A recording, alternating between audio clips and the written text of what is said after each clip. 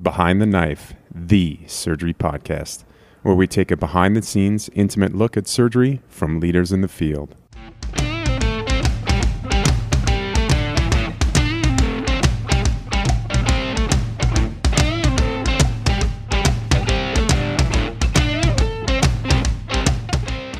Welcome back to another episode of Behind the Knife. This is Wu Do here with Megan and Kashyap at the 50th anniversary meeting of the American Pediatric Surgical Association. Today we have the distinct honor of sitting with Dr. Keith Ashcraft. He is a former surgeon-in-chief and head of pediatric surgery at Children's Mercy Hospital in Kansas City from 1994 to 1999. He was also a former chairman of the surgical section of the AAP, as well as past president of multiple organizations to include APSA and the World Federation of the Associations of Pediatric Surgery. Dr. Ashcraft, it's an honor. Thank you. It's an honor to be here. Thank you for having me. So we really want to hear from you about where you're from and how did you get into surgery, pediatric surgery? What was your path? Well, I'm from a small town in Kansas, town of 2,000 people where my father ran the newspaper. And I thought for a while I was going to be a newspaperman, weekly newspaper, but then I was very bored with life in a small town and enjoyed working on my brother-in-law's farm during the summers, at which time I sort of got the idea that I might want to be a veterinarian. Now, I don't know why I got that idea, because the only good horse is a dead horse. And so I'm glad I didn't go that route, but I did start out that way at Kansas State College in Manhattan, where a first-year pre-vet student.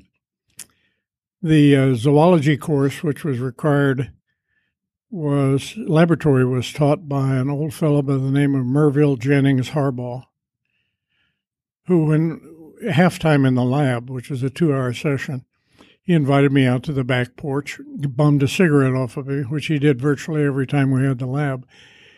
And then one day he said, Ashcraft, you're wasting your time in veterinary medicine. The way you dissect, you ought to be a surgeon. Well, I fell in with a bunch of electrical engineers my first year at K-State, and I didn't do too well because we spent a lot of time playing pool and drinking beer. And so I decided to go to the military for a couple of years and get the GI Bill to help me finish college. I went off to the military. I was in a guided missile outfit in El Paso and just an enlisted man for 2 years. But during the time I was there, I thought, maybe the old guy knew something. So I decided to change my approach to go to medicine. And I know if he thought I was a good surgeon, probably ought to go into surgery. So that's what I did all the way through medical school until I got to, at Kansas, until I got to a surgical internship at Kansas and a general surgery residency at Kansas. Part of the time when I was a medical student, I would go over to the Children's Hospital in Kansas City. I'd taken my pediatric rotation there and picked up most of the surgical patients that came in. So I spent a lot of my time as a junior medical student on pediatrics in the operating room with Tom Holder, who is a legend in pediatric surgery and became my teacher and my mentor and my partner for many, many years. But when I got done with that, I did pediatric surgery again at Kansas with Tom Holder. And after 2 years of that, because he did not only the pediatric surgery, general surgery, and urology, he did cardiac surgery. So he had his cardiac boards, his pediatric surgical certification, and general surgical boards. So after I finished the 2 years with Tom Holder, I went to London to the Hospital for Sick Children and did a year of children's cardiac surgery there, which got me qualified for taking the board examination in thoracic as well as pediatric surgery. And that sort of how I got there. And so once all this training was complete, what was the next step in your adventure? Well, I went down to Galveston, Texas, because there was only 2 places that offered me a job. Since with that resume, I wanted to do hearts and I wanted to do urology. I went to Galveston, Texas, where they said, it was a single pediatric surgeon there by the name of Ken Tyson, and he wanted somebody who could do that, and he did the same sort of spectrum. Then went to the University of Chicago, where everything was fine. The cardiac surgeon there, Bob Replogle, wanted me to come, and I could do that, but the assistant dean was a urologist, and he said, no, you can't do urology. So then my only option was to go to Texas. And we were very busy down there, and I like to be busy. Can you tell us kind of the full spectrum of cases that you're doing at the time? Well, starting at the top, didn't do any neurosurgery, did a lot of airway surgery, including reconstruction for laryngeal stenosis, all the bronchoscopy, removal of foreign bodies, thoracic surgery, lung, hearts of all types, general surgery, and urology. I enjoyed the pediatric urology a great deal because reimplantation of the ureters is a simple operation and changes the life of a little kid who has recurrent urinary tract infections. But that's what I did, and that's what I continued to do until the time I retired. That's fantastic. So we were just hearing some anecdotes, and one of those is that you performed an esophageal dilation on yourself. I think our listeners would be very interested to hear this story. Well, one of my clinical interests all along was gastroesophageal reflux. And I don't know why that was, except that I had it. And there was a surgeon at Kansas when I was in my general surgery called Alan Thal, who had written a paper on the comprehensive approach to diseases of the distal esophagus. And one of his procedures was to pull the esophagus down into the stomach or into the belly, put the stomach up against, and sew the two of them together. So I did quite a bit of those. And once we got into the business of doing that, we stopped all this regular wintertime pneumonia that these reflux kids had from aspiration.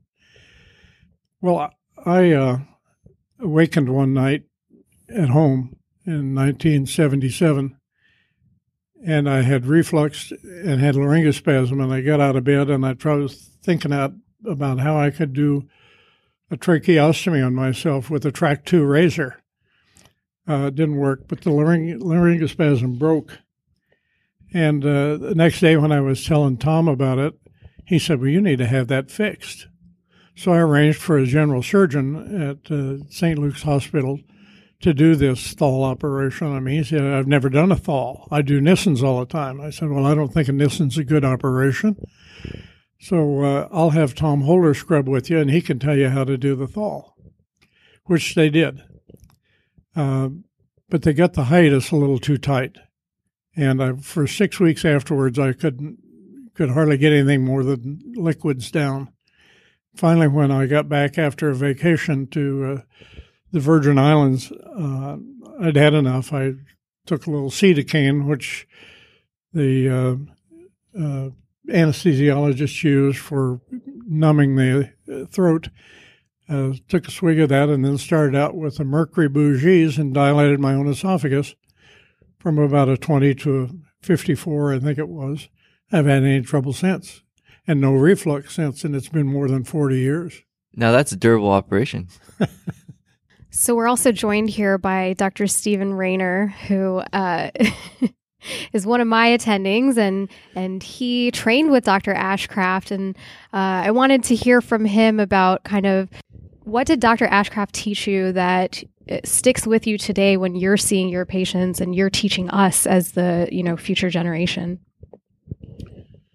Well, I have a lot of sayings that he taught me that I can't repeat probably on this podcast in the era of political correctness. But, when I got down to Kansas City, it was a very well-oiled machine. And, Dr. Ashcraft and Dr. Holder and the whole staff down there were consummate surgeons, and they were all excellent technicians. And basically just in addition to teaching me the specifics of an operation, how to do it, taught me the dedication to my patients as well as attention to detail. And it helped not to get tired a lot. They kept us pretty busy. The residents at Mercy were very busy. Steve was one of them, and we would make evening rounds at 3 o'clock in the morning because we had to make morning rounds at 6 o'clock.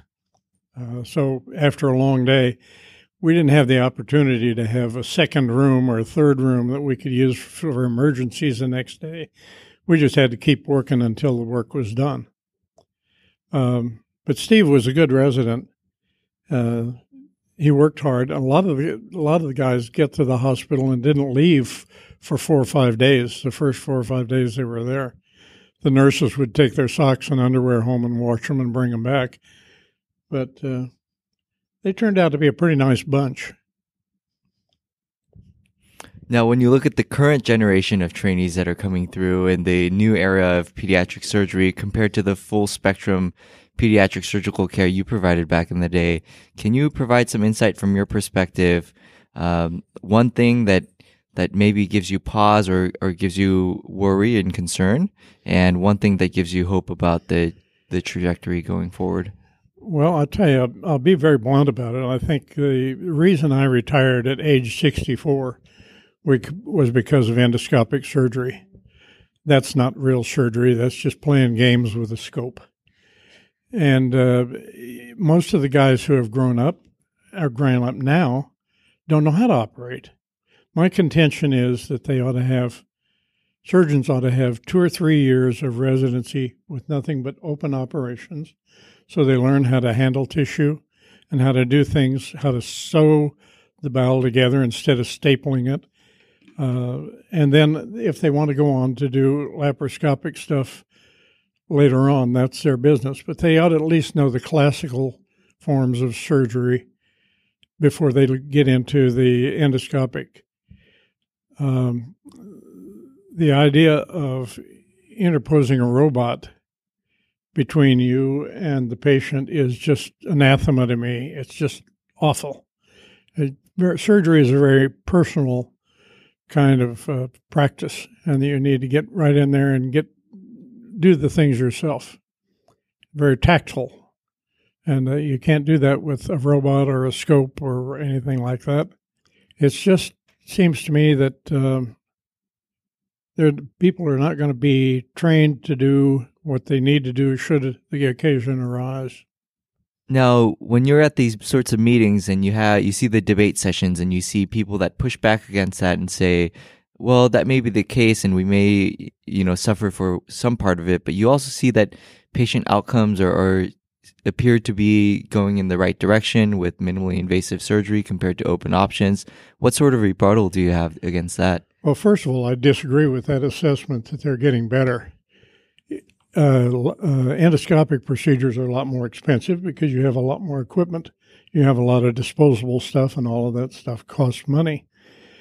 But if you're expeditious with an open operation, you can do an operation very, very much more quickly than you can do it endoscopically, besides all the setup time and the turnover time and all of that. I don't think the results are any better, and I think it's a lot more expensive. I think that if you know what you're doing, the results ought to be fine with classical surgery.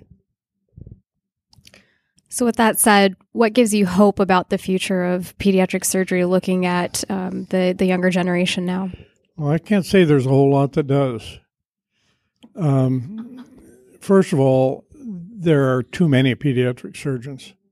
I understand that there are 1,400 members of APSA now, and a lot more in training. And I hate to discourage people who are going to train in pediatric surgery, but somebody told me yesterday that the most common operation done by pediatric surgeons nowadays was the insertion of a central venous line. You can teach a nurse to do that in a week, and anesthesiologists do it regularly. So why the pediatric surgeons have to do things like that? They ought to be operating on esophageal atresia. It's just one of those things. I think the splintering of urology off from general pediatric surgery has been a sad thing, but the urologist needs something to do, so they've done it. Cardiac surgery, it probably should not be included in pediatric surgical training, but the one big advantage, and I think Steve proves that point, is that when you do an open heart operation, somebody stays at night and watches them, and they get a lot of experience out of that. I spent a lot of nights, even when I was on the staff, staying with the more complex things. But you've got to learn to take care of the acute situations. You can't just turn it all over to the cardiologists or the medical doctors after in the postoperative period. Yeah, actually, Dr. Rayner and I at dinner were having this conversation about how he gets a gut feeling that he can't really explain to us when we discuss a consult with him. And that's due to the years that he spent at the patient's bedside. And our training paradigm has shifted a little bit, especially with the introduction of the electronic medical record. And we spend a lot of time facing a computer. And so that's definitely something that even we as trainees, we think about. And it's something that we know that we're going to have to face in the future. So I guess I'm going to shift gears back to you had a wonderful tribute. I know you didn't get to see the video, but they had a wonderful tribute to you. You are known as a leader in pediatric surgery. And when you look back on your storied career, what are you most proud of? What do you want your legacy to be?